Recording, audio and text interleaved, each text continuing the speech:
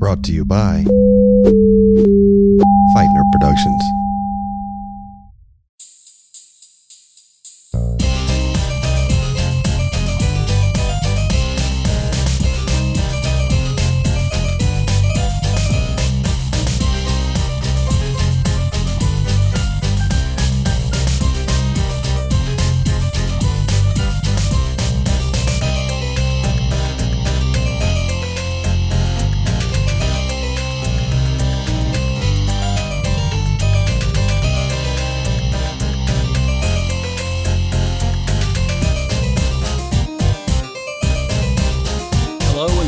To a very special episode of Laying Down the Law with Billy DeClerc. I'm your host, in case you doubted it, Billy DeClerc. This podcast is apparently supposed to be funny, but today's episode is not going to attempt to be funny. Instead, I'm going to offer you an essay that I recently published, of all places, on the social media site LinkedIn, a business networking site where your host thought it might be appropriate to talk about failure. You see, I'm intimately connected with failure. I've failed in some of the most dramatic and spectacular ways. At one time, my biography was going to be called, "What Were You Thinking?" Or, "Why did you do that?" Or, "It seemed like a good idea at the time." Feel free to steal any of those titles if they apply to you. This essay is called "What I've Learned from Being Fired." Failure resumes have become fashionable, particularly in Silicon Valley, where failed startups occasionally lead to profitable ones. Webvan becomes Amazon Fresh. Google Glass becomes nerd chic. And Theranos becomes the full-time employment plan for securities fraud lawyers. My failures are embarrassing to me, to say the least.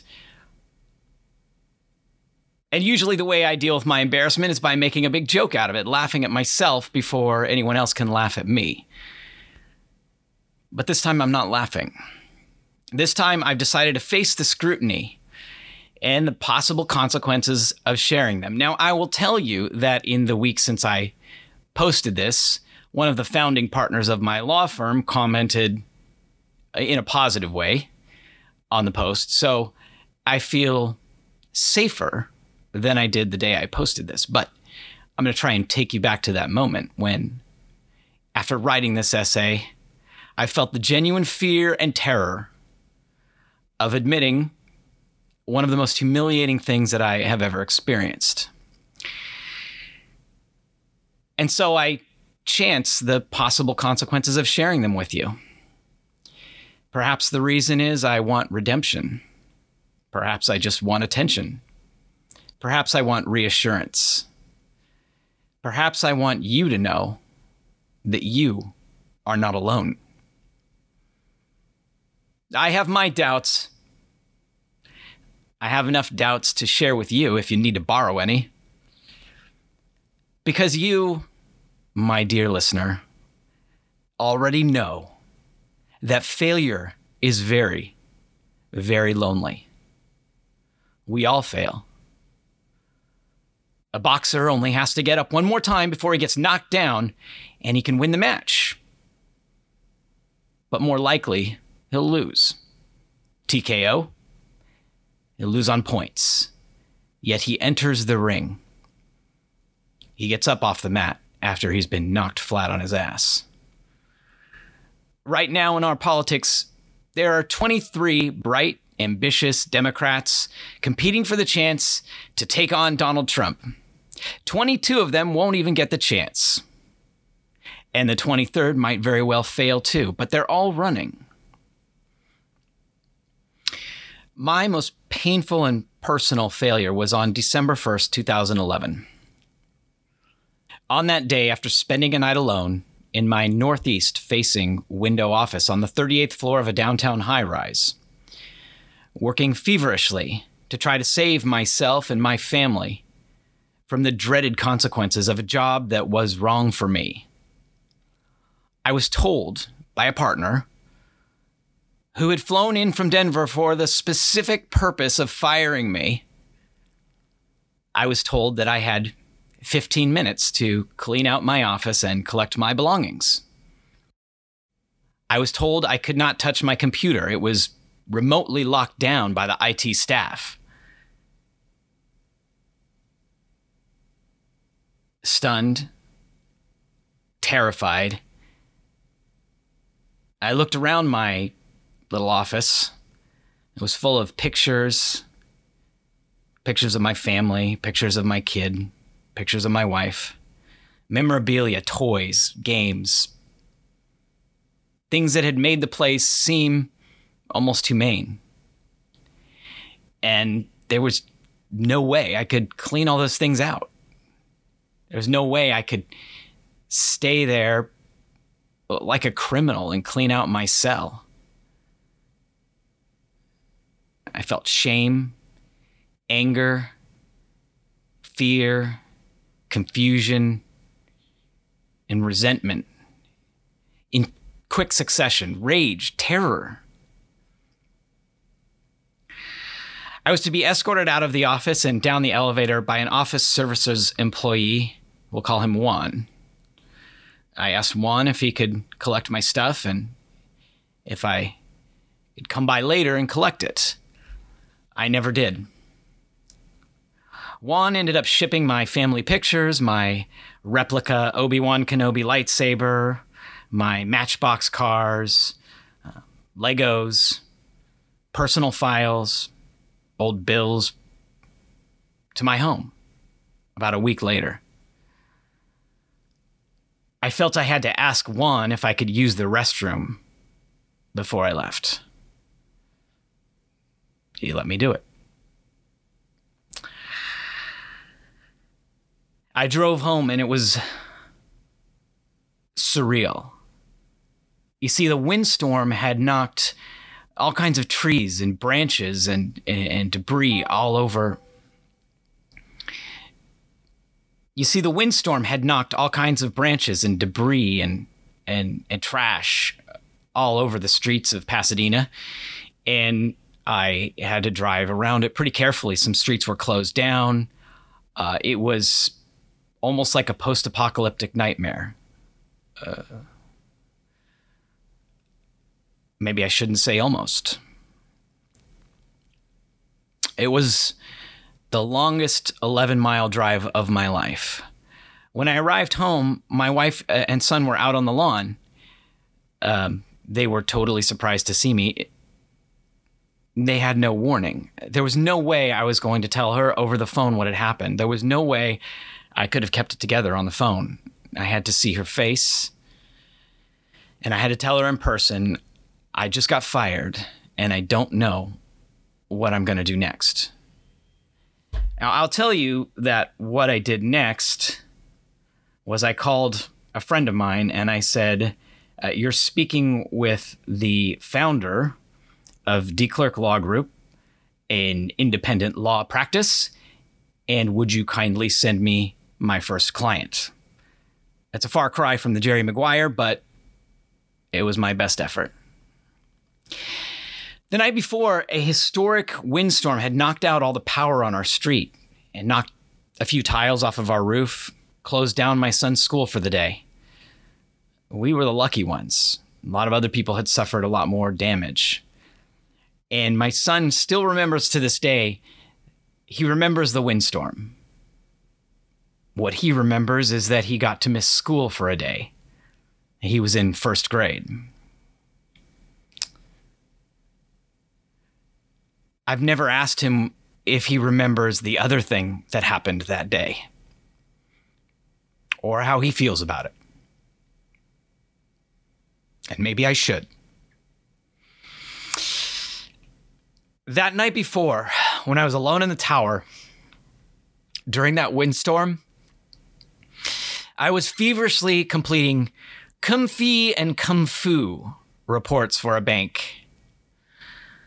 They are summaries of litigation. They are mindless, and who really cares? I was updating my late timesheets, desperately hoping I was going to meet my minimum billables for November.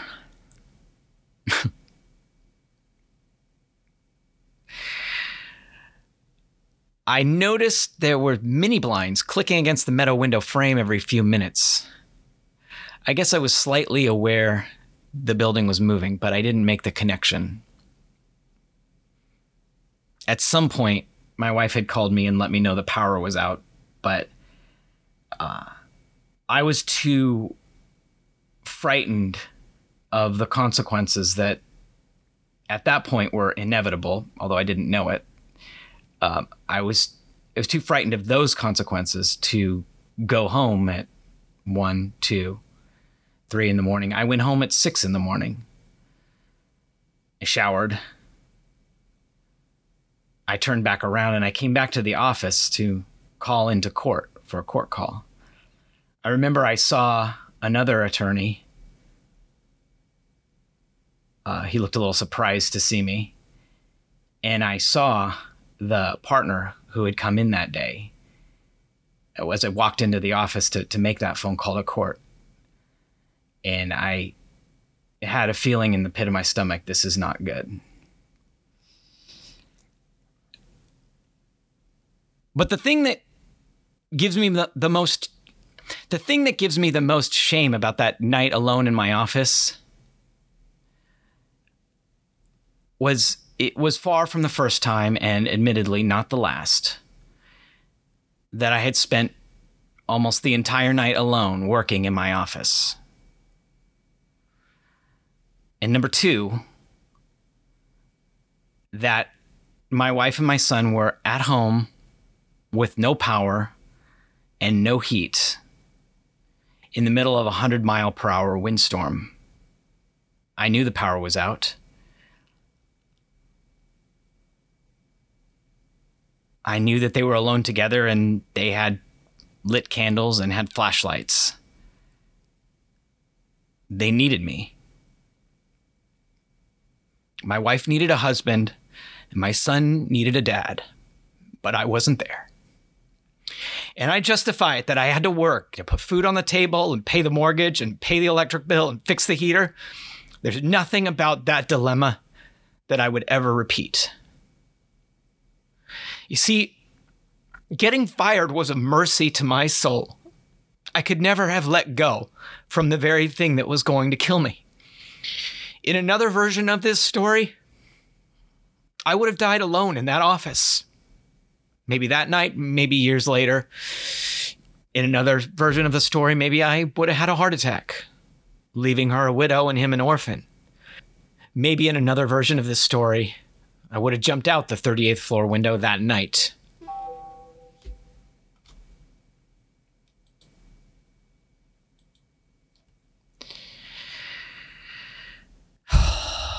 Maybe in another version of this story, I jumped out the 38th floor window that night. In another version of this story, maybe I never get to say what happened to me. It's like alternate universes in Spider-Man Into the Spider-Verse, which I've seen with my son. And it's awesome. I digress. I'll never know what happens in those other universes, in those other versions of this story. In the version of the story that I experienced, in this one, I was killed off in one way. A version of me had to die, only to be reborn. Slowly and eventually into the man I am now. A human being, perhaps.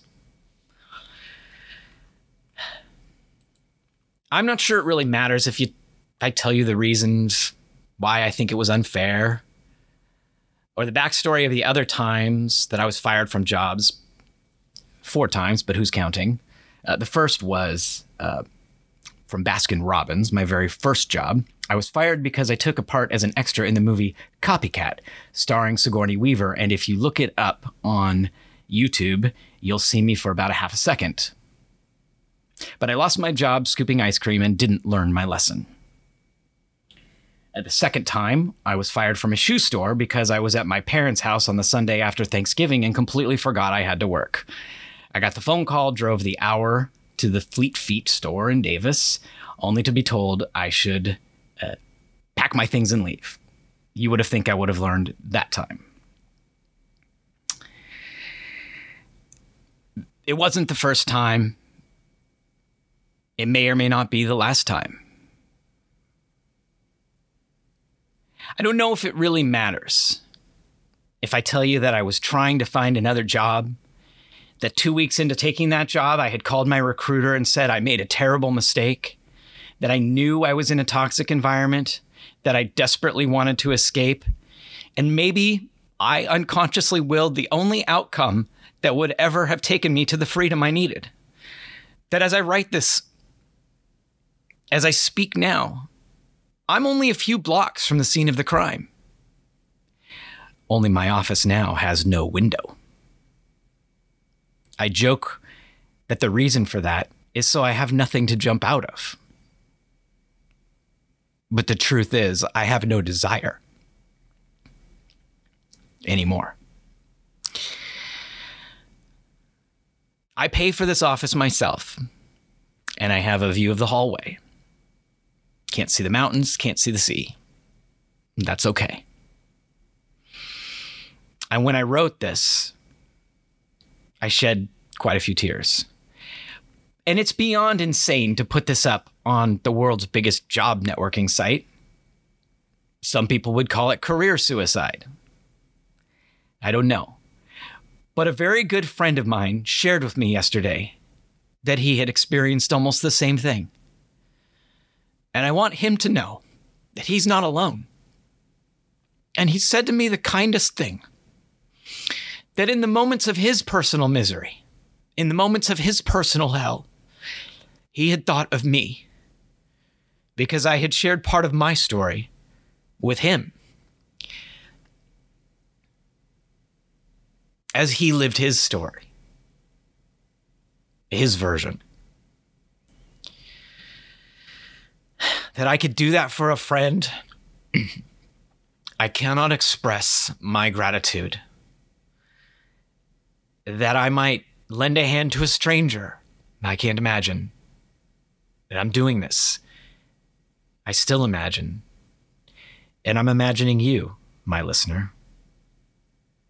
Because everybody knows I have only about 3 listeners to this podcast. And you're one of them. But know one thing for certain, my friend.